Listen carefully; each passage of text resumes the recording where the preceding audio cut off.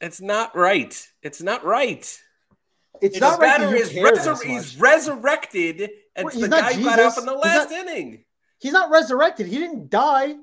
He's the last guy to get out in the last inning, and he's resurrected on second base. He got out, and he's back alive on the base path. What do you call that? You call it? We'll call it the Jesus runner. We'll call it the Jesus runner. Pinch runs. Is someone dying on the cross for somebody else? Yeah. Yes. Yeah, they're getting sacrificed. Literally, they're literally getting sacrificed. Just like it's just such a weird thing to die on the hill for. Just accept it. Who cares? Because it's not right. Because we already have the definition of Ghost Runner. We already have a definition of it, and it's wrong, and it's just wrong. Call it the Manfred Man. Just don't call it fucking Ghost Runner when it's not a ghost. Man, you done? You done?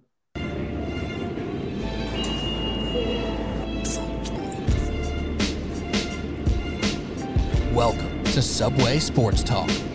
Dan, clear of the closing doors, please.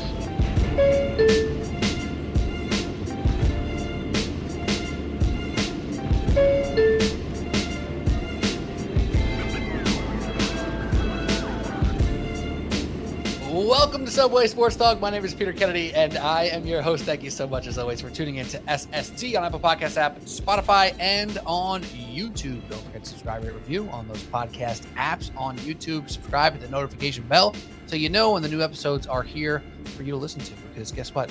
You need to know, all right? If you like the show, you got to know when the episodes are out so you can listen to them and then tell us all how great we are, or how ridiculous we are, or how stupid certain rules might be, and not just about the rules, but the naming of the rules. The naming of certain rules might really piss people off. You know, that's true. That's true. But we're going to talk about that in a minute. First and foremost, though, my guest today, the designated hitter, is here to talk about baseball. Because baseball is back, baby, and we're here to talk about the Mets and the Yankees as we do. Alec Argento in the house. What's up? What's up? Freaking, I don't know, dude. What's up? I've been saying "saw" is the response every time for like 4 years now, and you got to accept it and have something prepared when you ask that question. That one just got me flabbergasted. I'm feeling a little ghastly because of the ghost runners right now. Andrew Kalanya, what is up, my brother?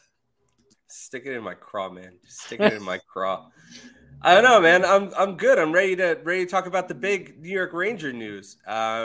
That everyone's really talking about on the internet. Chris Kreider passed Mark Messier for 7th on all-time on goals scored. How about that? Shout out to Chris Kreider. Who knew? Wait, 7th all-time in Rangers history? Yeah, past Mark Messier. Now, Kreider was drafted what? What would you say? About 20? He made his debut around 2011. There you go. Good year. That was a good year. So in about 12 years, he's went up the ranks up to 7. Good for him. And now, Twitter is a great place most of the time, sometimes. And specifically in this past day or two with this Patrick Kane trade to the Rangers, you find out, who the Ranger fans are. I guess, honestly, on your timeline, who the Rangers fans are. They're usually, they're active. They're talking about it. How you doing? How you been? But now with a trade like this, Drew, and you are a real Rangers fan, a real hockey fan, are you seeing more people out of the woodworks? Like, oh, Patrick Kane, how you doing? Like, I don't really know if this guy's good anymore, but what's the story here? Yeah, but that's about right, because he's an actual name. Like, non-hockey fans have actually heard of Patrick Kane before today. Most hockey fans, he's I made the equivalent in the group chat to he's like the Dirk Nowitzki of the NHL, like the greatest non-American, he's the greatest American hockey player. Dirk Nowitzki is the greatest European basketball player in a game run by Americans. Gotcha. So the equivalent of that. The inverse, if you will. Yes. So a big star who has, great chemistry with Panarin. He's a big time playoff guy. He's a 3-time world champion. So a lot of pedigree coming to the Rangers as they make their playoff push. They saying it's us and the Warriors, super teams. Mm-hmm. Wait, is that a reference to the Knicks when Derrick Rose? Yes. Yeah. Nice play, Alec. That's really good. Well, that's enough of hockey talk right there. That's fair. No, that's enough. That's enough hockey talk. But no, it is exciting for the Rangers. I hope they do well.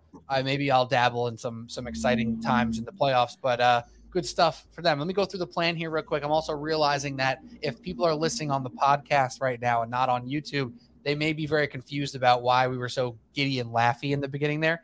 If you didn't see it, I don't know if I even put it in the podcast one yet. Drew's very angry about the naming of one specific rule. We're going to get into it later. We're also going to talk about the baseball rules in general. I'm sure you guys have heard about the conversations around this and the rules themselves. We'll give our takes.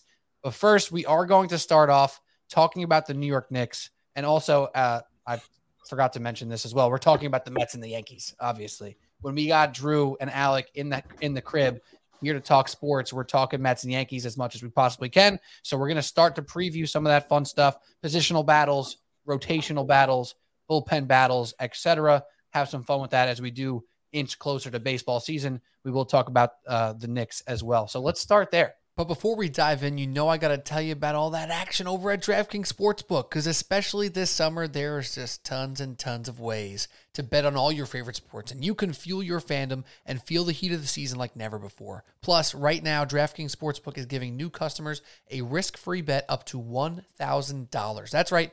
Make your first bet up to $1,000. If it doesn't win, you get another shot to cash in. You can throw down on all the major action for baseball, golf, MMA, NBA, of course, and more. Plus, with same-game parlays, spreads, money lines, over-unders, and props, your betting options are endless.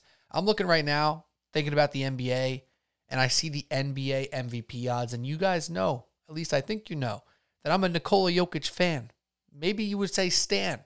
But I think the odds are off right now. I think there's a possible way to cash in big. Giannis Antetokounmpo is plus 700 here.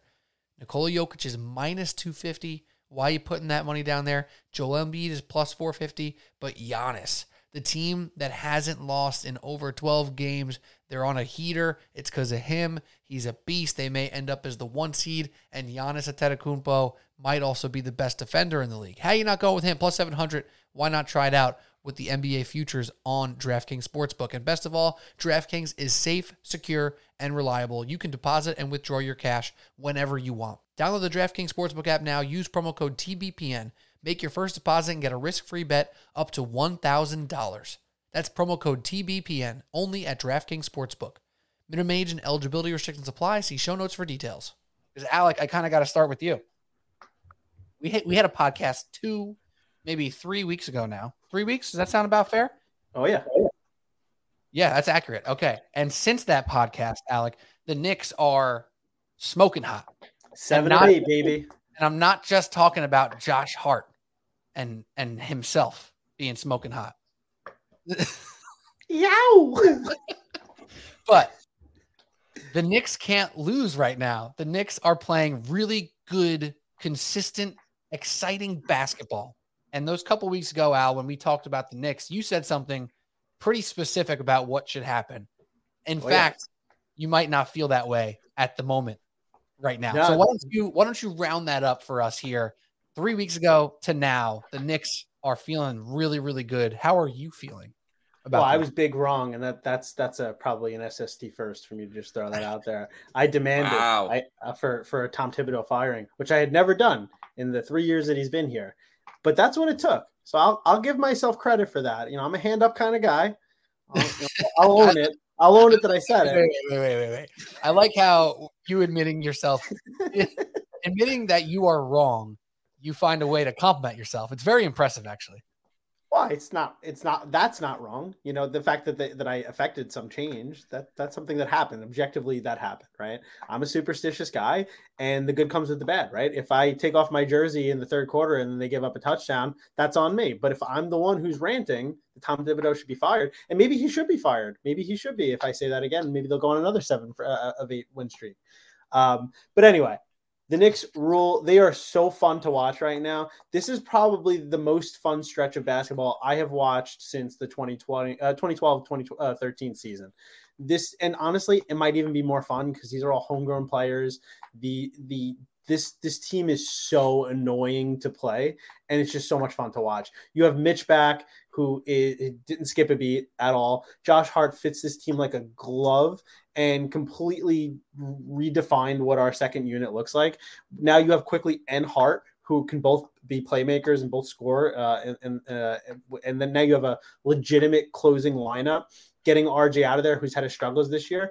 And you have to give Tibbs credit, too, because everything that was a knock on Tibbs his entire career completely upended it this year, and it's worked. So maybe bullying works. Confirmed bullying works. I agree. No, but seriously, you're right, Alec. It's been lovely to watch this team. And similarly to the Rangers right now, we're just talking about how, some people who you don't know if they even care about hockey are coming out of the woodworks, talking about Patrick Kane on Twitter, talking about all the stuff that's so exciting about their favorite team on the hockey ice. That's what they call it, right? The hockey ice. Yeah, for sure. So now basketball fans, or I shouldn't even say basketball fans, people who are New York fans, who are Knicks fans by trade, are now popping out of the woodworks as well, saying how exciting this team is. I've talked to my friends the other day. They're tapped in. Shout out Logan and Mule, big time friend of the pod, been on many times. Like they're saying like, yo, I am now looking forward to Knicks games, whereas different portions of this season, I didn't care. It wasn't a priority. I wasn't like seeking it out, but I've watched some games and now I'm locked in. That's what the Knicks are providing right now to their fans. And you have to just keep tipping your cap consistently to the Brunson Randle combo. They are like going out there every night, giving that star level effort. And that's something that you couldn't have said about Randle last year. Obviously Brunson wasn't in that position last year, so it wasn't truly expected. Anybody who's a Knicks fan, anybody who's a big NBA fan who had their own predictions for this season, even the most bullish Knicks person out there wasn't expecting to have two players at this level, this caliber, and then a cohesive unit of bench people who made sense, right? They're solid 1 through 9, man. They're solid. And it's crazy that we got here, Alan. That's what I'm trying to get to is the fact that it's kind of nuts they got to this point right now, and it doesn't feel fake. It doesn't feel fluky. It doesn't feel like we're going to be regretting this podcast in a week or two, because the rotation makes sense. There's depth there. There's defense on both sides of the rotation, starters and second unit, and it makes sense. And if you thought about this team in freaking October, November, and you're looking at Fournier, Rose, Reddish, and you're like, what the hell's going on? None of the what the hell's going on even exists right now. And it's kind of wild. And I'm like actually wrapping my head around it. Yeah. Would you say it's similar to like the Giants situation where because everyone was pleasantly surprised by the Giants this season. So again, I'm not an NBA guy. It's a well-known fact that I'm not an NBA guy, but would you say that's comparable? Or would you say the Knicks are better than what the Giants were during the season here? I would say they're better. The Giant, like what Pete said before, the like there's no flukiness. The Giants season this season reminds me of the Knicks season 2 seasons ago, where surprise 4 seed, there was spark plugs off the bench when they had the Derrick Rose trade, and it kind of carried them. They got hot at the right time, but they definitely struggled throughout the year, and they didn't really beat a lot of good teams, the Giants, this year. I mean, they did. They definitely had some good, but they, when they played like the Eagles, for example, they got blown out. This Knicks team can go toe to toe with any team. They may not win, but you can't count them out. For the past 10 years, you watch a Knicks game and you said, okay, they're playing the Bucks. They're going to lose that game, right? Now, I don't know. They probably lose, but maybe not. And they just beat the Celtics yesterday, right? Like that's how it works. So it definitely feels real, legit. And going into the playoffs, you have a lot more confidence this year than you did 2 years ago, because Randall got exposed because he was the only player and he would kick it out to Reggie Bullock or Elfrid Payton. He doesn't have to do that this year. You are solid 1 through 9. There is not one bad player in the rotation. Even our worst player this year, being RJ, is not a bad player. He's just not the guy that you want him to be at the moment. So yeah, and it quickly wasn't going up against like a Norman Powell in the 6-man conversation. Like he is probably a front runner level 6-man this year, except Norman Powell's been just a monster the entire year carrying the Clippers offense when Kawhi and Paul George have been in and out. So he's probably not going to win the award, but he's going to get votes. And Andrew, I'm really glad you brought that analogy up, because I've been workshopping a take over the past like 2 weeks that I just couldn't quite put my finger on. And I'm glad that I didn't go ahead and do it earlier, because I don't think it makes as much sense as it did about 3 weeks ago, right? When the Knicks were kind of up and down still. They're a playoff team for sure, but how good are they? Are they super mediocre? Whatever. And I was going to go out with this take. The Knicks are Daniel Jones. That was going to be my take. I was going to do a whole thing about how the Knicks are officially good. They're officially crossed the threshold of not being a liability, not being bad, being not just mediocre, but decent, solid, good, whatever words you want to use. With Daniel Jones went through that threshold this year. There was definitely some stuff that you still want to see more of from him, throwing touchdowns, etc. But you give him the benefit of the doubt without the receivers, yada, yada. Knicks were in that same exact zone where you looked at them and you said, I know for a fact they will be a top 7 team. This is before the Nets trade with Kevin Durant, of course. They are a top 7 team in this Eastern Conference, probably a top 6 team. Now they're even past that. So this take is almost null and void, which is why I think Alex's point was even better, that the Knicks from 2 years ago are more like the Giants from this year, because it really feels like they passed that threshold and they're now knocking at the door of the Cleveland Cavaliers, right? Whereas a month ago, I was telling Alec, I don't see it. I don't think they're as good as the Cavs. I don't think they can hang with a team like that. And now you can have a real conversation saying, oh, they may not be as good at the top 3 or 4 players, but they are way better at a depth location that can put them above them in a series, right? So they have passed that threshold of just being mediocre and respectable to a team that like the Sixers, the Cavs are going to be like, okay, this is a serious battle going into playoff, not like we're playing the Knicks, we should be fine, right? So there's something has changed over the last month. You're not getting a gentleman's sweep like you did against the Hawks series. Like, and if you do, it's going to be wired. It's going to be back and forth the entire series, even if it's goes a shorter series. This team's good. They're probably going to be better. And, we always need a superstar on the team, but like, I don't know, that they're progressing with what they have and making the right moves. And who knows, maybe a superstar emerges, right? Maybe RJ Barrett figures it out next year because he has an actual offseason to work on it without the contract situation that he had. And maybe he's the third piece that they need, and they're awesome there. You're not going to get a Giannis on this team, right? And if that's the case, you can maybe get Jalen Brunson to be your Donovan Mitchell that we wanted, right? Or something like that. So it's just exciting. This team is so sustainable at this point. It's just, you're not losing anyone important. You can extend people. You're in a healthy cap situation, even though they're over. They own all the bird rights to all their players, so they can sign whoever the heck they want. And they still have a ton of picks. And that Dallas pick is looking better and better every day. Right. You don't know where that pick's going to end up. Likely assume the Mavs will be in the playoffs. You assume it, but you can't really put it in stone just yet, like you maybe felt about a couple weeks back. So yeah, the Knicks, man, they're serious, and the Mitchell Robinson return feels really freaking good, because missing him was one of those missing pieces where the team was turning around, but there was just something missing with Hartenstein and Sims doing their best jobs. Like, they were still kind of a weak point on this team. Mitch has been phenomenal this year, and he deserves more credit nationwide, whatever, league-wide, if you will. He's starting to get some of it. I've been hearing more and more Knicks talk throughout the NBA league-wide level podcasts and talk shows and et cetera, which always makes me nervous, because I also am a Mets fan, and every time my team gets national coverage, I get a little excited when I'm in my car. I'm like, ooh, my favorite NBA podcast is talking about the Knicks in a positive manner. Wow, this is so fun. And then, like, usually everything crashes and burns. But I don't feel that right now. I'm feeling confident. I even went into that game against the Celtics last night.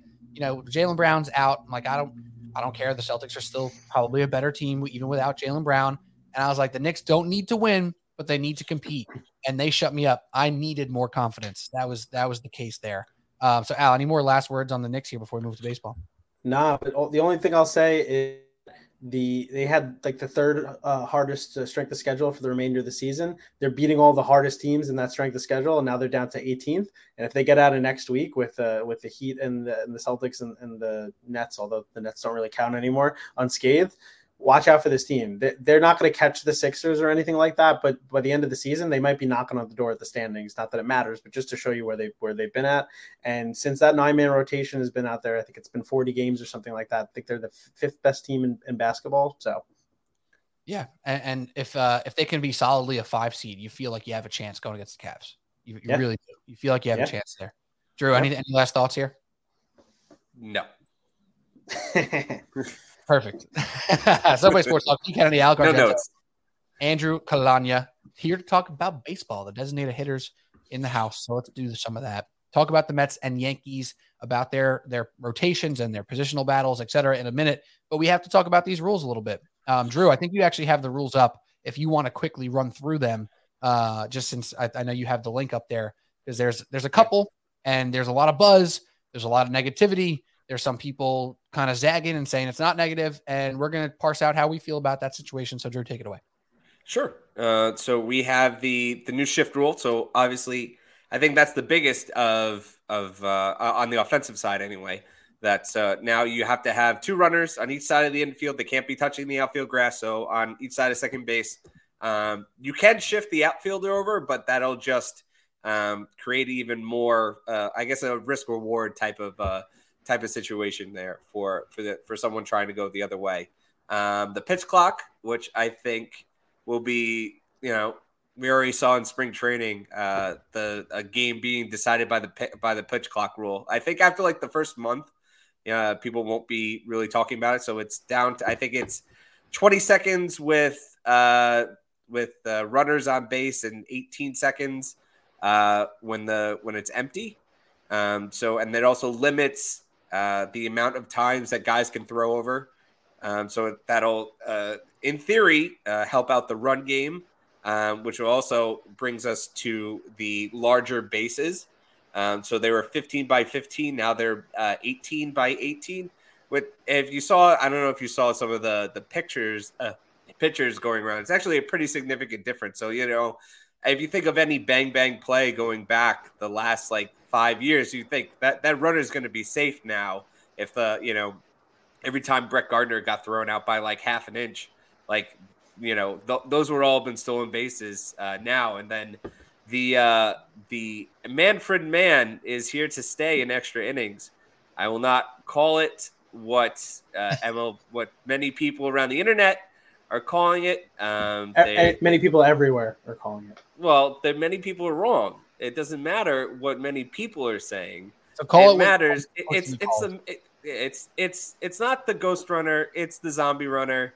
The ghost runner was a term already created, but when you're playing baseball as a kid, right, and you don't have enough people, you say, "Oh, there's a ghost runner on first, and they only advance one base." That's that's the definition of a ghost runner. It's been there for years and years and years and years. It's a zombie runner. The guy who last got out is resurrected, put on second base, which I personally. You suck.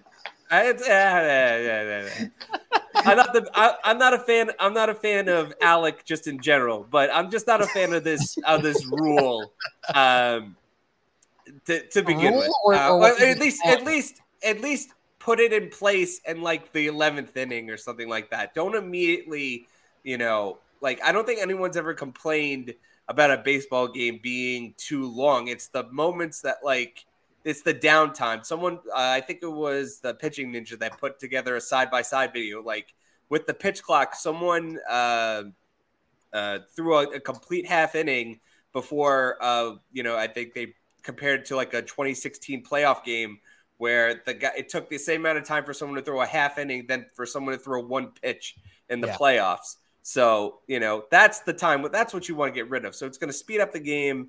But that I get, but I'm not in agreement of, trying to end the game as soon as possible. That's like a player and, MLB friendly thing, not really fan friendly, in my opinion, anyway. So we're going to cover all that real quick, but let's stick on this whole runner situation. Because I think, Drew, this is a classic. The what runner situation? The runner situation. So, the runner. How diplomatic of you. Runner situation. I'm getting there. I think I'm going to take the side that Alec knows I'm going to take here. Drew is right. Who cares? Is my opinion. A ghost runner implies that it's like an invisible being, that there's no one there. A ghost runner doesn't truly exist other than in theory. Right, Drew? Is that what you're saying? Yeah, exactly. Would you say that zombies really exist? Who cares? What are we talking about here? But at least a zombie implies a person being present. Yeah, a resurrected person. The last guy that got out is now resurrected. He's on the field of play. It makes perfect sense. He didn't die. He's not a ghost either. But it's so what does it matter? So you're getting technical. You're like standing on ceremonies here. What's a goon to a goblin? Because the term already existed. That is my overall point. The term already existed. Can I throw out something that might shatter your worldview? Maybe not everyone growing up called it a ghost runner outside of the area you grew up in the Northeast, or more specifically. Definitely, I did call it a ghost. I definitely called it a ghost on first. You know? I didn't say you didn't. I'm just saying we don't know what they call it in Chicago. Kids growing up in Idaho or something like that, they might call it something different. You're coming in with your worldview and you're pushing it on me. I don't like that. That East Coast bias, man. You know, you're a liberal elite. New York elite, man. But on the idea of the zombie runner, I think that I kind of agree with you, Andrew. I think that having the 10th inning as a normal inning of baseball makes sense to me, and maybe they'll get there just because I do think that there's some sort of weird advantage. I don't know if the numbers flush out in this regard or not but there's like an advantage for the away team, right? Like the pressure gets put on the home team because the away team is so easily able to kind of push that one run across. And then all of a sudden the home team, who's supposed to have the last licks and the advantage and the whatever, is playing down 1-0 for seemingly a stupid reason of this runner just existing on second base, right? So I don't hate the idea of the 10th inning being normal, 11th or 12th, bring in the zombie and figure it out to get this thing moving along, because the main point of this rule is to save arms, to save bullpens, to save players from not ruining 2 days of subsequent baseball, right? So in that regard, I totally understand the rule and I'm here for it. Obviously, it's great that they just completely get rid of it in the playoffs. That makes perfect sense. Thank God they did that. If they put this in the playoffs, that'd be pretty crappy. So generally from that rule, I'm fine with it. It doesn't bother me that it's in the 10th. I wish it was in the 11th or 12th because, like you said, Drew, I think there's some complaints about games being too long, but no one's complaining about like the 10th, 11th, 12th inning being too long, right? Like they're complaining about the Yankees versus Red Sox taking 3 hours and 45 minutes on a 9-inning game, not about, oh, this one game out of 3 weeks went 12 and took 3 hours and 45 minutes. So I agree with you for the most part there. Alec, as far as the rule, not the name of the rule, do you even care at this point? Are you used to it?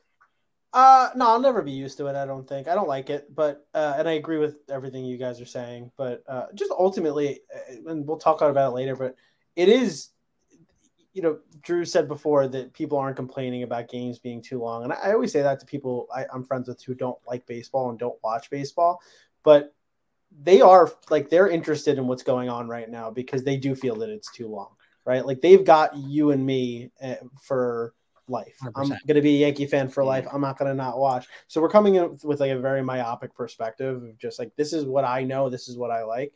But if it does grow the sport, I mean, the average audience of like of an MLB broadcast is like 78 million years old. So, you got to lower down the age group there. And if it gets people going, it gets people going. I'd like to see more baseball on ESPN or something like that. And if this is what gets it there into the national audience, I'm down for it. So happy they're not doing it in the playoffs. I don't know if they're doing like the pitch clock and stuff like that in the playoffs. I hope they're not. They are. I think they are. Yeah. That worries me more than what the other stuff. But we can talk about that. Yeah. So go ahead. There was also now they also, I forgot to mention, they also limited the amount of the hitters that are pitched because they got so out of hand in the last couple of years where like teams were throwing out position players, throwing innings when they were only down like 4 or 5 runs to try and save the bullpen. So now you have to be down at least, I think it's like 8 or 10 runs or something like that for you to be able to bring in a position player to throw an inning. So they have a mercy rule. I didn't know that. Yeah. So at least now you'll have more competitive baseball and teams not just throwing in the towel in like the 6th inning when they're down by like 5 runs. Right. So I think that's better for the sport too. Pitching, what are we doing here? So to move on to some of the other rules here, so we don't spend too much time on this. The shift thing is going to be different, very different. I know I'm torn on it. I'm very torn on the rule because from a perspective of stripping away a defense from using data and just knowledge to be better, it hurts me from a competitive standpoint. Like that is something I don't subscribe to. However, the idea of more actionable plays, more hits, more base runners, the bigger bases leading to more stolen bases. Like I'm for that. And my overall take is that I'm happy baseball's trying something, because there's been too many years. We've been doing this podcast for like 4 years now, the three of us, 3 years, 4 years, whatever it's been. At least. And how many conversations have we had leading into a season saying like baseball needs to do something to get more buzz, to get more conversation, to get more of a national buzz? Like locally, this game is thriving. Nationally, this game is irrelevant in a lot of people's eyes, and that's unfortunate, right? So that's something that we all agree on. We've been talking to our blue in the face about what they can do to make it better. So whether or not we agree with the shift, whether or not we agree with the pitch clock, they are trying something. And that is something I easily subscribe to, because they can change these rules. These rules were changed now. They can be changed again.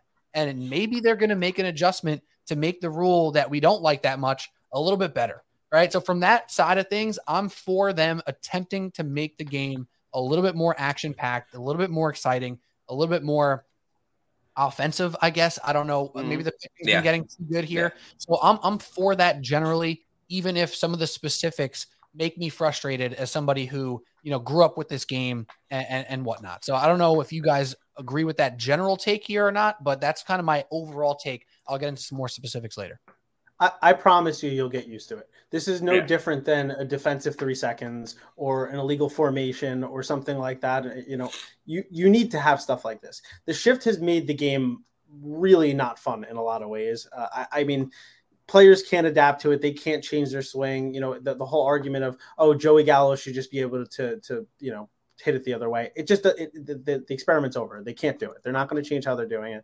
And you do need more offense going forward. So it does feel weird. And it feels like, hey, you're telling on them for figuring out a good way to do it. Teams will always find a way to get an advantage. That's professional sports, right? So if away from them, I promise you the Rays in 2 years will be doing something completely different that we never thought was even possible. And everyone will start emulating it in 5 years. So I think I'm all about the shift going away. And it's not like they're completely saying no. They're just like triaging it a little bit, right? They're saying, hey, you can't have 6 people in the outfield and nobody covering third base or anything like that.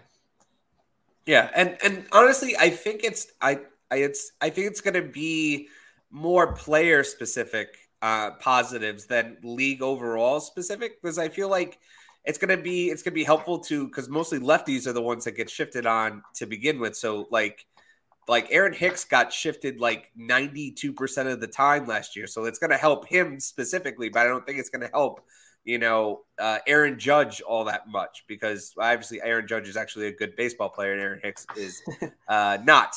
But, like you'll see offensive improvement from him and those type of guys that and mostly left-handers. But I don't think offense around the league is going to just skyrocket. I think you'll see more balls in play, and I think you'll see more action on the bases. But I don't think that's going to lead to necessarily like pitchers like being irrelevant, because pitchers are still, everyone's still throwing 100. Everyone's still throwing the nasty, the sweeper. Every team seems to have learned now. So it's just trying to balance in the scales a little bit more each way. I feel like pitchers are still going to get their strikeouts and get their due. We'll just see a little more action on the base path, which is ultimately a positive. And yeah, I think that's all positive. So I'm for that. And I think I also cracked the code. I was hanging out with a buddy of mine, old baseball teammate of mine, Mike Topola. Alec knows him. And I think we discovered why some folks are so mad about this, specifically people who, maybe we know very well, because this change is stripping away the advantages that players like that we know had in baseball, right? So like all the people who we know who played baseball didn't hit 35 home runs a game, right? It didn't exist in Staten Island high school baseball because we used wood bats unlike the rest of the freaking world. So like the good type of baseball players that we grew up around, that we played with, that maybe we were or were not, like those advantages are gone for us, right? Like we were forced to hit the other way. We were forced to be good at defensive positioning in order to be a competitive baseball player, because we weren't hitting 40 home runs. Like it didn't exist for players who are now sitting on their couch watching this game like they could still play. that's got to be part of it to me a little bit here, where, the guy who's on his couch who watches 162 Yankee games a year, who was a scrappy second baseman in his day of Little League and high school, he lived on shooting the ball through the between the second base and first base spot. Now that doesn't exist. Or he lived off sheeting up the middle, playing shortstop, whatever it may be. And that idea of taking away competitive advantages from players who can't hit 40 home runs a year, I think that's got to be part of it here, where, the baseball purist, and that's the people who are mad about this, right? You only know the people who are that mad are the people who love baseball, who watched it, like you said, no matter what. They're the ones who are upset, and they're not going anywhere. Anybody who says, I'm not watching this game anymore, it's ridiculous, the pitch clock is fucking crazy, and this is not even baseball anymore. Like, they're still going to be tapped into Yankees, Blue Jays on a Wednesday night at 9:45 p.m. That's where they're going to be. They're not going anywhere. Nothing that's being done hasn't already been done in a trial, an experiment aspect in other sports and succeeded. Nothing that they're doing. This is all aspects of what the NBA has done, what the NFL has done. It's all the same exact thing, just modernizing the game, which realistically they do need to do, because, I mean, the last year was tough to watch. Last year was a bad year for baseball in terms of offense. I mean, whether it's, doing things like this, getting the juice balls back or something like that, they need to make more offense. Because what do you think of when you think of like the most exciting times in baseball? You think of the 90s, you think of the home run race and everything like that. You think of offense. As much as I love to watch a good pitcher's duel, as much as I love to watch in between every pitch in the playoffs, it's not going to captivate the other audience. I do worry that it is so much change at once. That's my kind of worry, but I think they do need to kind of rip the Band-Aid off, but it'll make me a little squeamish watching it. And I think that there's going to be a big adjustment period for probably the entirety of the season. You're going to see weird things like that person that I forget who did it, but the person striking out because of the pitch clock, the hitter clock and everything like that. You're going to see wonky stuff as they're getting used to it, just because it's so much at once. But they had a lot of changes during the COVID season. They got through it. Some of them are here to stay. And this, what the NBA looks like now is not what the NBA looked like 30 years ago. And the game got better. So. Yeah, it'll just be fucking infuriating when the Yankees lose a game because someone's not in the batter's box by the 8-second mark. Oh man, so many TVs will have punches in them because of that happening in the tri-state area. That's when you'll hear more about it. But I feel like after the first month of the season, when players get adjusted to it, because minor leaguers have been playing with the pitch clock already. So the kids that are coming up now, they're already used to it. So it's really about the veterans. It's really about, some of the slower pitchers adjusting and things like that. So I feel like the first couple months of the season, maybe by June, I feel like it won't be a story anymore. But there's going to be the Yankees are going to lose a game because of the rule.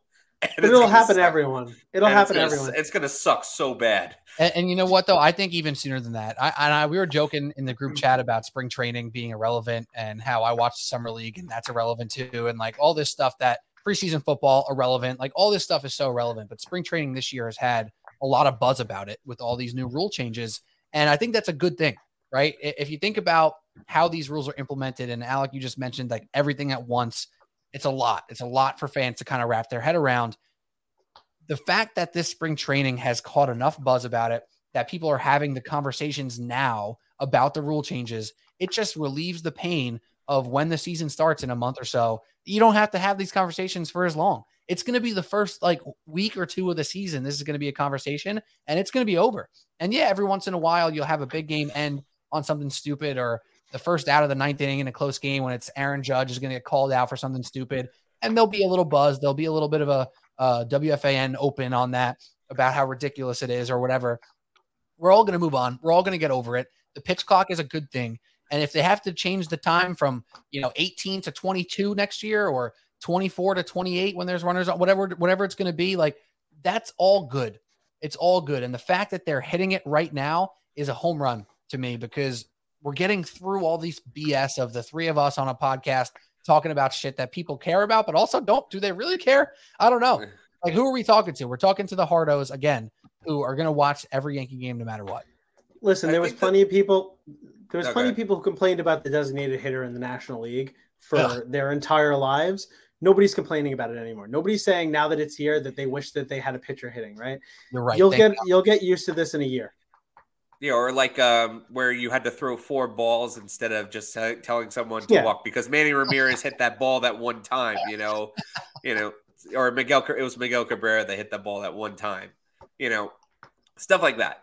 But I think even the bigger rule change that wasn't implemented here is the strike challenge system that's probably going to come next year, and that was the one I was kind of hoping that was going to come this year, because I'm just so sick of Aaron Judge getting called out on those low strike calls, and to be able to challenge it and get those overturned and have his on base percentage be like 700, like but robo umps are coming next year, aren't they?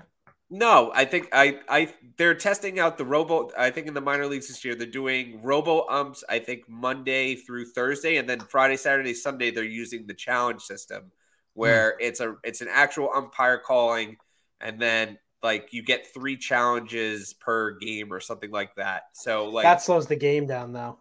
No, the challenge is it's instantaneous. It's like tennis, like tennis is like there it is. Yeah, it's like the guy. I saw a video on it. It took like 7 seconds for them to challenge it and for him to get the call. Like the batter like taps his helmet. They check the guy gets the earpiece. He said, "Oh, that was like the system says it was a ball." Continue the at bat, and that's it. Like I will say one thing I will miss. Like that. I will miss one thing. I guarantee you, I will always miss once they eventually take it away.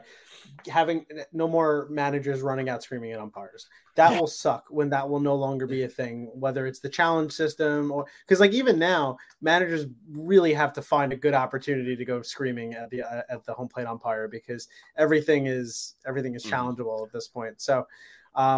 That'll really suck one day when like our grandkids are watching and like they don't get to witness a Terry Collins freak out on the mound or anything. No more asses in the jackpot, Yeah, exactly. Gotta give us a shot. I'm trying, Terry. And that actually will be missed. And now, like managers will have to just admit that they're going just to get a rise from their team. Like Aaron Boone gets thrown out like 7 times a year. It's like, oh, and look at the Yankees, how they responded. Who says Aaron Boone doesn't have any emotion? We're going to have that conversation, but it'll just be like, oh, he was just mad. So he just ran out there. And think of the T-shirt sales that'll go down when they can't make like a new Savages in the Box T-shirt set that goes all over the internet or S in the jackpot. Yeah, right. And you know what will be good, though? I think this could be fun in-stadium experience. When there's a challenge, you got to have some sort of chant that goes on. Like, oh, change like that could be fun. You figure that out. I'm in, but you got to do the work on that one. Somebody will do it. Workshop it, man. Go around.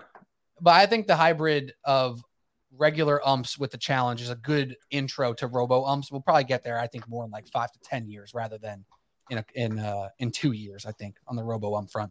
But yeah, nonetheless. Anything else? Go ahead. Real quick, Drew, did they change the challenge system to like extend more if you get the call right? I don't think it's always been you get to keep the challenge if you get it right. I don't think you get more challenges. I think you get to keep your challenge if you get it right. I'd like them to give more. Well, I think it'll be fun when like Kyle Higashioka's up in like the 7th inning and like challenges like the second pitch of an at bat, and we're like, that was the last challenge we had. What do you hate more, Drew? Do you hate Kyle Higashioka more than the Ghost Runner? Oh, God, that's like real Sophie's choice. Yeah, really. It's like you want to die of cancer or a gunshot wound to the head. I don't know, man. Gunshot Probably pretty obvious. Yeah. Pretty obvious choice. Last thing on the rules, they did officially kind of maneuver the scheduling around a little bit this year, correct? Is that right, Drew? Yeah. Yes, it's a balanced schedule, so every team's going to play every other team, which is exciting for me because I'm going to be in Colorado on a bachelor party, which I maneuvered a bunch of Met fans to go see the Yankees play the Rockies. So I'm really excited about that one. Shout out to Mount Burns and the bachelor party. Yeah, which I like that idea too. You get to see every team. Like, the Mets don't need to see the Brewers more than like once or twice or whatever it's going to be, right? Like, you don't need to play some NL random division an extra time. Like play everybody. Why not? More exciting. Get to see all the players. You get that time where Shohei's in New York, not just against the Yankees, but he's playing the Mets too. Like all that stuff. That's a good thing. I think the Mets schedule did work out pretty weirdly. I was listening to a pod about it earlier. They play the Marlins like 7 times in the first like couple weeks of the season and then don't play them until September. Like it's like nuts how that worked out. So that's kind of weird. And the same thing with the Phillies. Like they play the Phillies only in like April and then like September again. Like it's very, very weird to land like that, but whatever. I'll move on. I don't really care. Yeah. It is difficult though. Like in baseball, knowing like having your teams that you have in your division that you're going to play is nice for you to be able to work your own standings, right? Like to be able to control it. It's different in basketball because this is essentially what basketball's been doing for like the past 15 years or something like that. But only 82 games. So for 162, it's really weird not being able to like, hey, I'm 3 games behind the Red Sox. I'm 3 games behind the Marlins, for example. I'm not playing them again until September. That's tough, right? That's really tough to do in the standings. So I don't know if I love that one yet. I like the idea of it, but implementation wise, it might be a little weird. Exactly. Unless they move to an NBA standing system where it's like top 8 teams, right? Instead of division leaders. And I hope that'll be. I think whenever they get expansion done, I think they're talking about Nashville and Vegas having like the 2 new teams. So I assume when expansion happens and you have 32, you can go to an NBA style standings like that. So I would anticipate that coming down the pipeline, but I think they have to figure out Tampa and Oakland's ballpark situation first before they can expand. Well, I'm sure they would also have to like gerrymander, like they'd have to restructure the conferences and everything like that. It's so much change. I mean, the problem is that it's all been so overdue that now they're doing it all in like the next 2-3 years or so, and it's a lot. And like I do think you'll lose some fans. Like I don't think it's as much as like we were talking about before, where hey, you got me for life. Not everyone's me and Drew, right? There are a lot of people that are like you, for example. Like you don't watch every Mets game, right here. Exactly. Yeah, I don't watch 162. I watch 82. Right? You know what I mean? I watch half the games. It's tough to watch every single game for me. Right. So like I do think that a lot of those people, there will be some drop-offs there. And I'm not saying it's going to be like 5 people in the country. Like there's going to be a substantial you just hope that the risk reward is there for all the new people that you're going to get. But I don't know that there's a lot of it might just be the way that it is with baseball, right? I don't know that there's a ton of people that are going to want to get in there. They don't do a great job of marketing their players. Like I don't know any like 12-year-old kid who's like, I want to go watch the Yankee game tonight, whether you trim it down to 2.5 hours and you do all this stuff or not. You know, it is I'm a little skeptical of a lot of things. I hope it all works out, but that's where I'm standing right now. I think, again, it's a local. I say they're excited to go see Aaron Judge. I don't think they're necessarily excited to go see the Yankees. So anyway, I totally lost my train of thought there, but I agree. Cut it. Very nice. Very nice. Good job, everybody. So I mean, we'll see where all that stuff goes, and the whole idea of the Super East Division, that was a big talking point a couple weeks ago, and that guy wrote the article. I was like, that was my point. Mets, Phillies, Red Sox, and Yankees in the division. What a disaster for us! That would be horrible. It would be so exciting, but it would be horrendous. Like you got the freaking Reds and Brewers and whoever in one division, and we got the Mets, Yankees, Red Sox, and Phillies. That'd be brutal. That'd be very tough. But what are you gonna do? It's probably not gonna happen anyway. So it's all good. It's all good. And the balanced schedule is there to, again, it's more of a baseball's effort to grow the game. So now everyone's going to be able to go because the Yankees draw wherever they go. So now every single team will be able to go out and see the Yankees come into town. So like in that sense, it's again, I think this is more of baseball actually waking up and saying, hey, we need to actually do some things to grow the game. So it's all, I think, it's going to take some getting used to, but I feel like it's going to be a net positive overall for the game of baseball. Again, you might lose some fans, but I feel like in the end, they'll gain those fans back, or else. Or again, baseball's been dying for like 40 years now. So, but it's not going anywhere. So the game will be fine. The game will survive and thrive and change. And that's just life in general. That is baseball, Susan. How you doing? Yeah. All right. It is what it is. Let's talk about the Mets and Yankees 45 minutes into this podcast. We'll finally talk about the two teams that we care about the most. So we got to do that exact thing. And let's start off with the New York Yankees, who we obviously covered their offseason a little bit throughout. We talked about, what additions they made versus didn't made. And now they have a team and they're ready to make moves. They're ready to compete again. They're ready to be out here looking for that elusive 28th championship. So let me just ask you, Drew, off the rip here.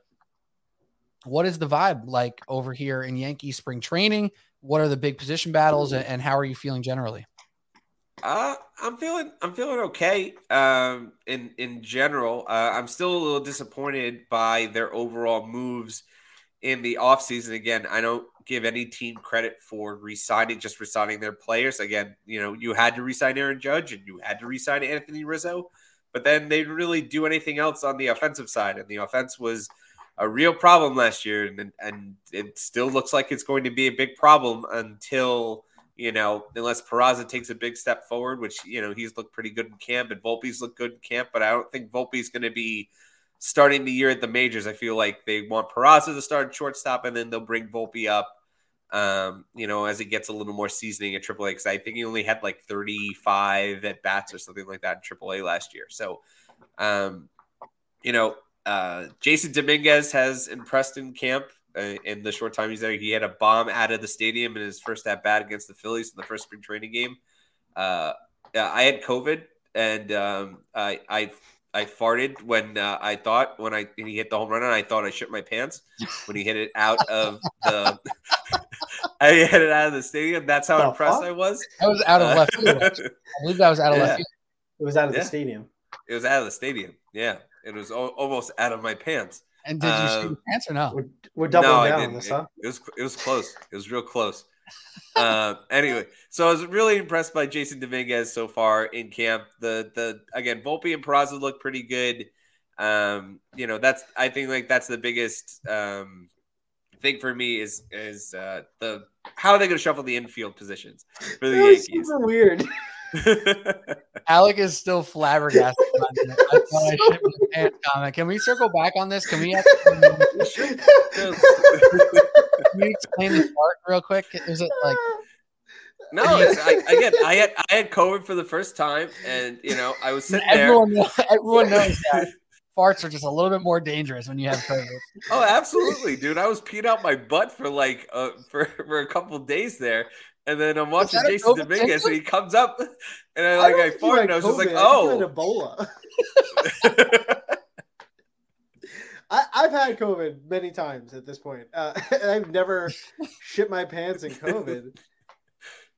I did. I almost shit my pants. I said almost. I said I farted when he hit the window. Like I jumped up. Let's not drag a brown streak through Andrew's point here, okay? Oh boy! All right. Wow. Let's not drag Drew through the mud. All right. Let's just move on through the mud butt. Doubling down, tripling down. Did you say mud butt? Yeah. Don't drag him through the mud butt. Oh God, I don't even know how we respond from that. Where were we talking? We were talking about the position battles for the infield. So I think anyway, the most important thing is that the Yankees already have too many infielders at the moment. DJ LeMahieu, I don't think he's even gotten into a game yet. He said he's 100%. The toe is 100% from not having off-season surgery. But who knows at that point? Donaldson's 37 years old who still can't catch up to a fastball. So you have question marks there. Gleyber Torres, he's still a good player, but he can't be your fourth best hitter, which unfortunately he is at the moment. And then you have kids at the shortstop position. So that's, it's trying to figure out that main puzzle for the Yankees and spring training. I feel like that's the main story point for the Yankees in spring training now is just figuring out what you're going to do with all those infielders. And Alec, do you have any strong takes on who you want to land in any of these spots? Like, are you, keeping up with this spring training here? Not that you're watching, but are you keeping up saying like, I'm hoping this guy pulls out enough success to get this spot, to earn his spot. I'm always hoping for a Pete Alonso situation from a couple of years ago when he first broke into the league, right?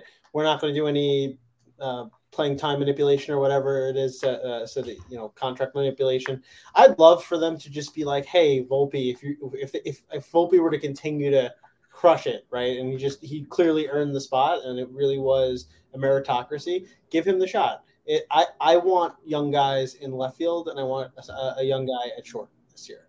Everything else, I think we're fine because you just don't know what you're going to get. So if you go into the season essentially doing what you did to end the postseason last year, which is Peraza at short and Cabrera in left, I'm fine with that because you're going to spell Cabrera too, because from what they're saying about having Judge in left field, which I have every bit of confidence that Judge can play a good left field and be really, excel there. And then Stanton plays better and he's healthier when he's playing the field. So that works for me too.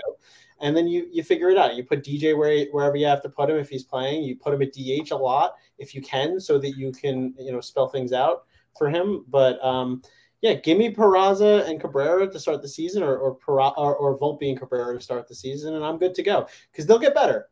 Maybe they don't both hit. I'm willing to bet one of them is going to hit. Cabrera looked good last year. I see enough out of him to feel like, hey, that guy can be an everyday player. He may not be a superstar. I don't think his ceiling is superstar by any stretch of the imagination, but I'd like to see what they get. It's the same thing about Quickly, right? Until he felt comfortable with his minutes and not getting taken away, he struggled. But then once he felt comfortable knowing that was his job, he excelled. And that's what you have to do with kids sometimes. Yeah. And they should feel like they have the leash to do that, and they don't typically feel that way, which is the problem. And it's the problem we've been talking about with the Yankees for years now, where whether they're not allowing themselves the leash because of the playtime manipulation and contract stuff, or if it's just they have some sort of mental stop on trusting young people to be their guys. That's been something that's been an issue for them. So I hope personally, as a non-Yankees fan, just for rooting for excitement in New York baseball, that is the case. Because I think that last year when they went on their little run towards the end of the year there, that energy brought by Peraza and Cabrera was palpable, and you felt it. You felt the energy shift when you saw those young guys up in the roster. So prediction quickly, Volpe, not what you want to happen, not what you think should happen, but just off what you think will happen. Does Volpe start the year off on the major league team? And if not, when does he come up? I don't think he's going to start with the team, but I think he'll be up by the middle of May. I agree. That's exactly what I was going to say. All right. On to the pitching quickly, because we want to not spend too much more time on this, shit stain of a podcast here. But with the pitching, I'm going.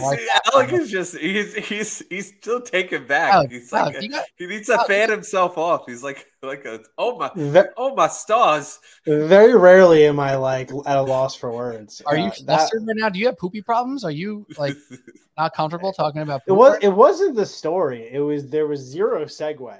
The first he's talking about pitch clocks or whatever he's talking about, and then all of a sudden it's like, so I had COVID and I shit my pants. It was like, what? What? You gotta keep people on their toes, man. That's one thing I learned about doing this podcast. You gotta keep people on their toes, man. We can only talk about things so much. Where if like someone was just like listening along, like, oh man, someone almost shit his pants after Jason Dominguez hit a home run out of the stadium. Like, that's what the people want. True statement. I did a podcast with Pat Boyle and Cody O'Connor during football season here, where we were talking about something, and I just I cut off after Pat finished his statement and Cody was about to talk. I was like, hold on, guys. I got to go. I might shit my pants. And I left my desk here, turned my mic off, and then left. And then I came back in a few minutes, and they were just still talking about the topic. And I was like, did they not stop? I thought that was understood that they were going to stop talking. And then I'd come back, I'd fix it in post and whatever. And then I was like, oh, they kept talking. So I kind of just got back into it and kept talking, and I left it in the podcast. I left it on the YouTube. It's still out. Sometimes you think something's going to stop, and then it comes out. There you go. See, now you get it. I'm yelling right now too. So, oh my God. Anyways, baby. Let's talk about the pitching really quick. I feel it for the Yankees. Pitching's pretty solid. It's been for the Yankees for some time now. With the rotation, I mean, Garrett Cole, obviously you feel good about that. Nestor Cortez, when he's fully healthy, you feel good about that. Severino, you feel really good about that based off how he's looked towards the second half of last year. Rodon's new, but he is a good player. Domingo Germán slotted in number 5 right now. From that starting rotation standpoint, any big question marks, any big concerns, or any big stars in the making that you see him? I think the team has, there's injury concerns there. I mean, Rodon has some injury concerns in the past. Severino's never been fully healthy. Nestor, had that bat with the hamstring, and now he's got one. Now it's flared up again. So I think it's all stuff you have to be monitored, but nothing that's immediate red flags here. So I think it's the same amount of, injury concern that every pitching rotation in the big leagues had. Just each guy has, you're not hoping, you're not crossing your fingers hoping that something bad's going to happen. But like if something does, like, the Yankees have enough depth, and, Clark Schmidt looks really good in spring training so far. So he's a good guy that can be able to step in if someone else goes down. So they have the pitching depth to be able to, survive someone going on like a 2-week IL stint. So they're looking really great there. That's the one thing I'm not worried about with this team is the rotation. There you go. I'm assuming you're also not worried about the bullpen, right? Yeah, that too. The pitching, they're great. The offense, I'm very skeptical all around about. There we go. All right, beautiful. Sounds like a plan. It sounds like we have some good things to look forward to for the Yankees. So let's move on to the New York Mets. Cross the train tracks for something like that in New York. River? There's a river? No. Yeah, there's a river there. No. Between the Mets and the Yankees? Yeah. There's a bridge. Hardcore bridge. Anyways, talking about the New York Mets, similar conversations here. The offseason is a little bit more, highfalutin, if you will, than the Yankees, a little bit more action from the Mets perspective. But similarly, with the big additions of Justin Verlander and Max Scherzer and Kadai Senga, who will likely be 1, 2, 3 in the rotation. The question. Correa. First I was thinking about pitchers. I thought Carlos Carrasco's been on the team already. Correa, obviously, that brings me to my point. So good segue. We'll talk about the pitching in a minute. The big question mark, the big concern for the Mets is also the offense, right? The offense probably played a little bit above their head last year, just based off of the amount of output from Francisco Lindor on the RBI front. Starling Marte and Jeff McNeil had really, really stellar seasons. Mark Hanna, hit the crap out of the ball. People kind of played above their baseball cards for the most part. But even with that being said, Pete Alonso still was the only true power bat in the lineup. He kind of remains as the only true power bat in the lineup, not really counting, Vogelbach. Is he a power guy? Is he just a good hitter? I don't know. So from the perspective of offense for the New York Mets, some of those question marks do still exist about, can they drive in enough runs? Can they be powerful enough as an offense? And they have their own little,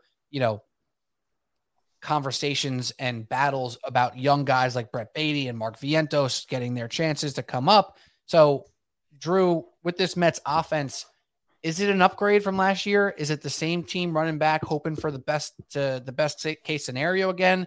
And is this question mark serious enough to be a concern? The Mets, I'm not concerned, as concerned about. Again, the power is the one thing I think the offense is missing, and I think it'll eventually get addressed again.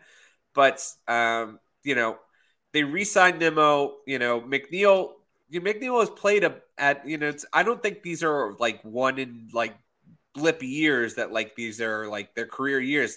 Nimmo has always been a high on base guy, and he did that last year. McNeil, again, I don't think he might win a batting title again, but he was always showed promise. And I think what you can kind of hang your hat on here is that you have Alvarez. He's going to be, he's going to try and, they're going to try to get as much, try to develop him more as a catcher. But I think the bat's there. So whenever he comes up, I think it's going to be a similar timetable as Volpe. I think he'll be up early in the year, and I think you'll be able to upgrade at the catcher position or at the DH position right there. With Alvarez, and then you also have Beatty, and you have Vientos, and you have Mauricio. So you have the Mets have position players in the upper minors that are ready to contribute. So you can, that lower third of the order of Vogelbach, Hanna, Escobar, Narvaez, those can get upgraded internally throughout the season. Ideally, it sucks that you lost Carlos Correa and the situation worked out, and that holds not to go on a tangent for them, and I don't really know what the Mets were doing in terms of their medical evaluations, because they used the same exact doctors that the Giants used. And they were surprised that like the Giants doctor who said there was something wrong with his leg also told them that something was wrong with his leg. And then they tried to renegotiate. So like that whole process kind of, it was very weird to me that they went with the same medical opinions of the Giants. So like when it fell apart, that really sucks. And, I feel like they're still missing that extra big bat in there. But again, I feel like they have the depth internally and those talented minor leaguers to be able to substitute them in. And then obviously Steve Cohen is ready to take on a big contract, and, he's ready to throw the, name a highway after Shohei Ohtani in the offseason. He's already talking about, you'll probably offer him $500 million to come play for the Mets. So, you can't discount Uncle Steve there on improving the team, in the drop of a hat. Alec, you were shaking your head, so I feel like you kind of disagree a little bit. I think they got worse, like objectively worse, and they have question marks everywhere on this team. I mean, your pitching, your entire rotation is a giant question mark. Talk about injury concerns. I mean, you have Verlander now, who's. Let's focus in on the hitters for a second. We're going to get to the pitchers.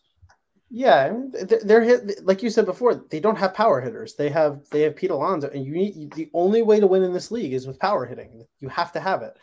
It's important to have supplemental hitting, which is what they have, and like Lindor, for example, was above his power numbers. He wasn't a power hitter last year. You need to have a couple guys who could hit you 35, 40 home runs on your team. You just have to win in this league. It showed up in the playoffs too, right? They didn't score in the playoffs because you have to hit home runs to move forward. Look at what the Yankees did to get out of the first round. They were not hitting anywhere near as good as Cleveland was. You need to have power hitters on that team. Carlos Correa would have been a perfect player for that team. It didn't work out. I'm not going to cast judgment over it because I don't know what happened there, but like that would have been a guy that they should have gotten, and they didn't really have a backup plan. And I know you want to only talk about the offense, but I mean, I think it's important to talk about the rest of the team. You can go to it now. Yeah, well, I mean, you have a lot of question marks on that rotation. You don't know what Verlander is going to look like, right? He just won the Cy Young. Yeah, I understand that, but I think part of that was that he didn't pitch. He's 42 years old, right? 40. I think he didn't. Okay, you have two pitch. Your number one and your number two are in their 40s.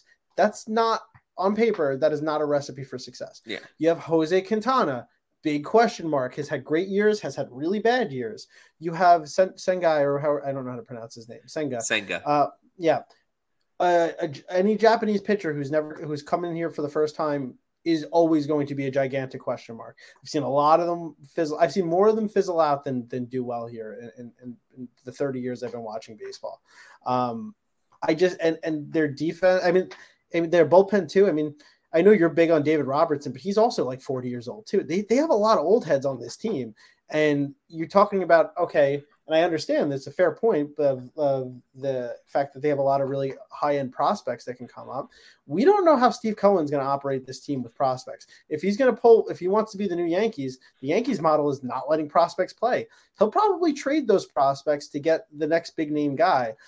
I don't think he's really he's doing really good short term, but like the team's going to be in weird shape in 3 or 4 years with all of these big names, and he's going to continue to do it until something clicks, and it might not ever click. So I don't know. I'm not saying the Mets are going to be a bad team and by any stretch of the imagination, but they were a 100-win team last year. I think they got worse.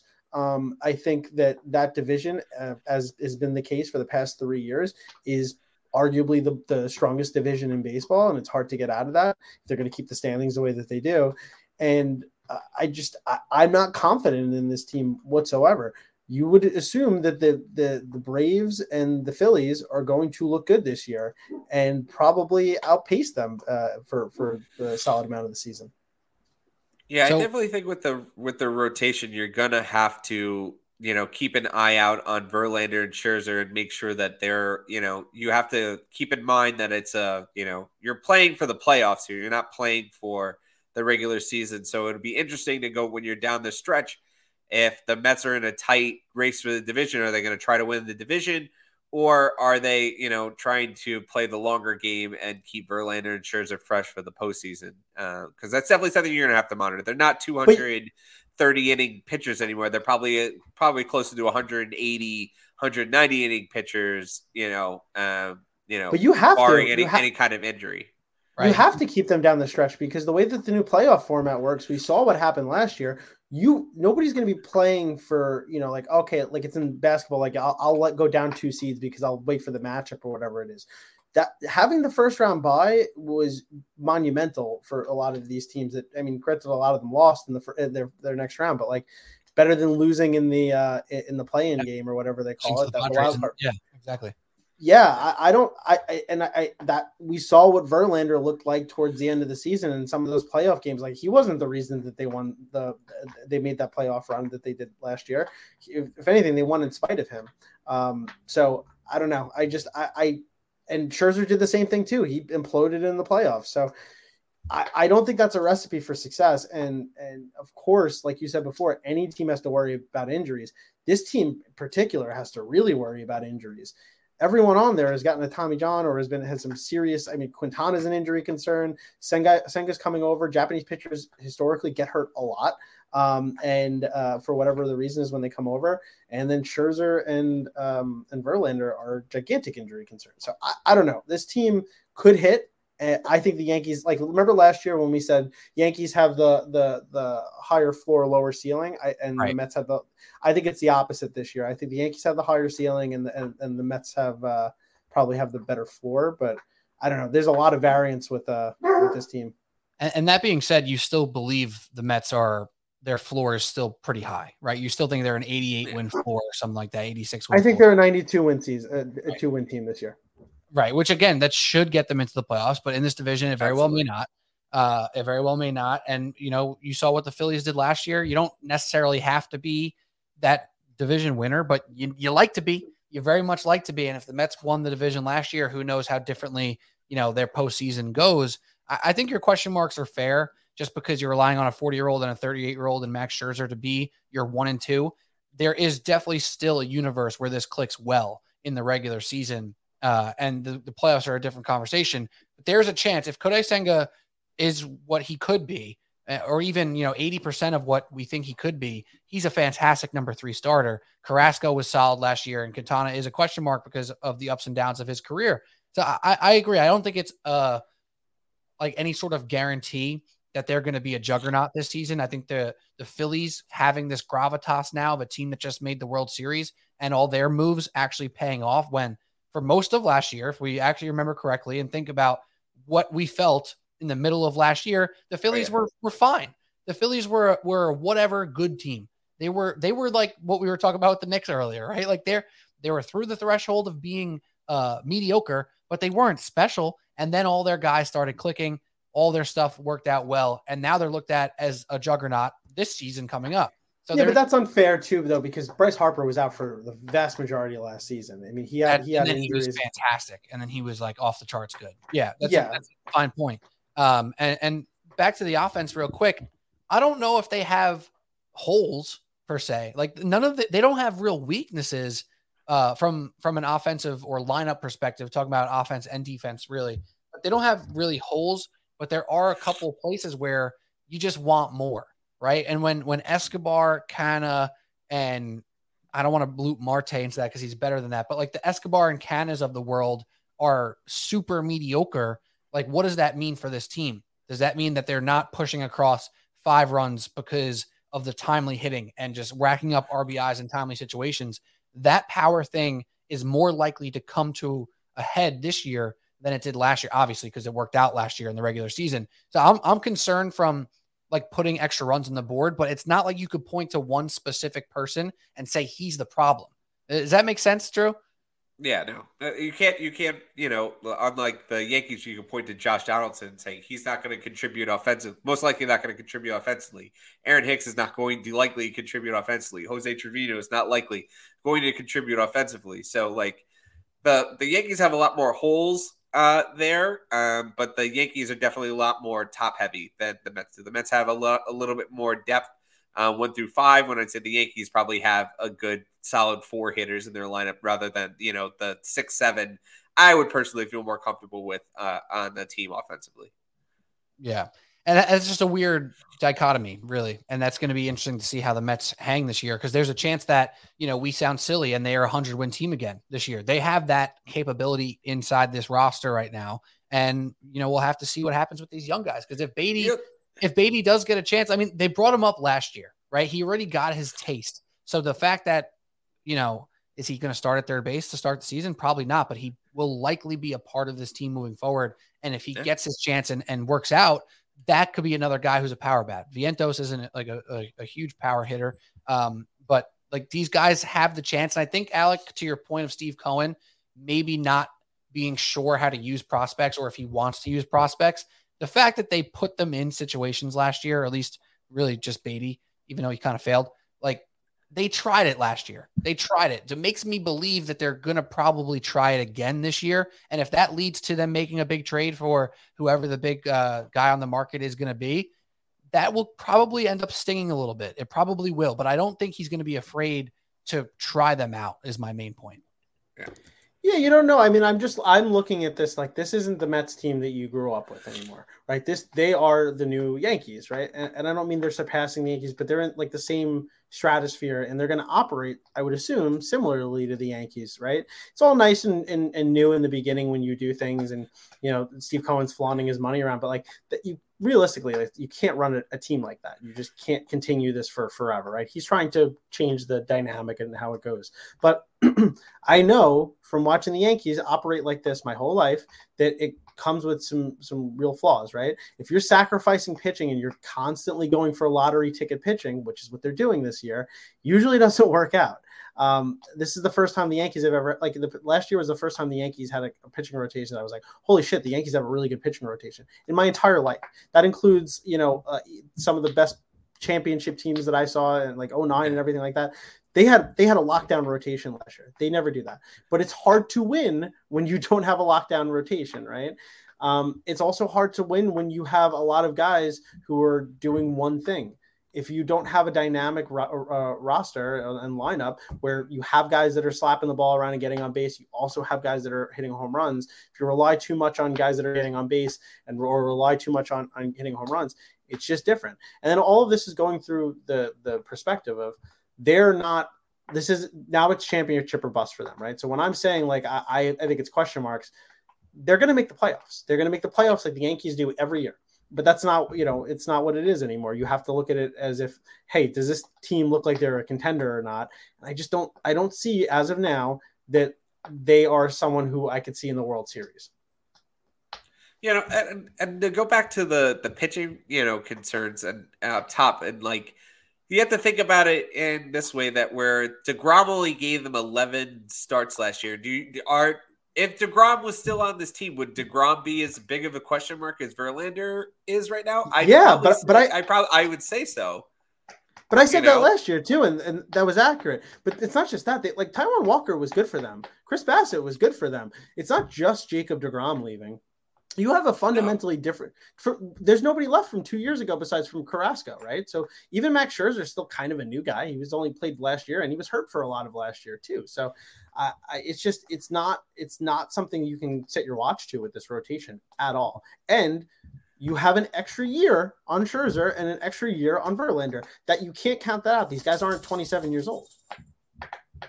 Yeah, no, and I get it. So I mean, I think that pretty much brings us to the end of this episode. This is great. I'm glad we finally got to talk about the Mets and Yankees, because we kind of farted around for a little while there talking about other stuff. Sorry, Alec, I can't turn it off.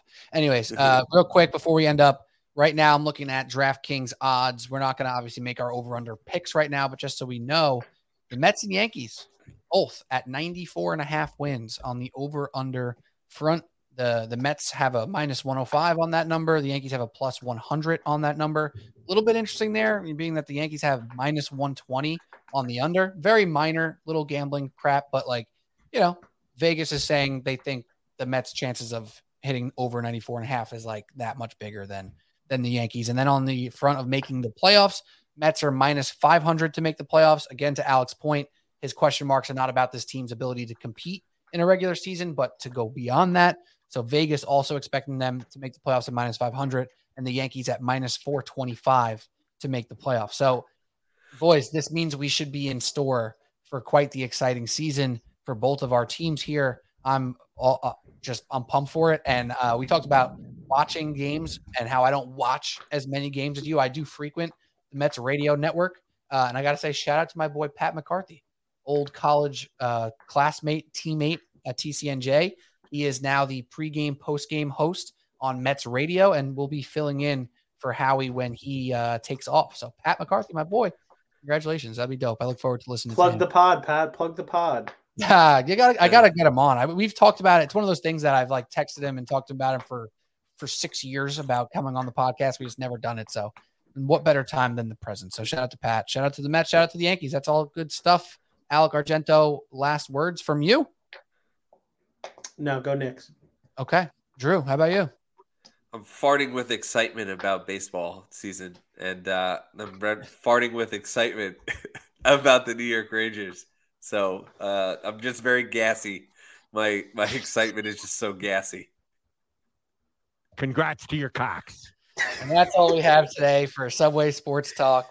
And I just also got to say this for Drew real quick, just because it kind of feels relevant. I like my meatballs spicy.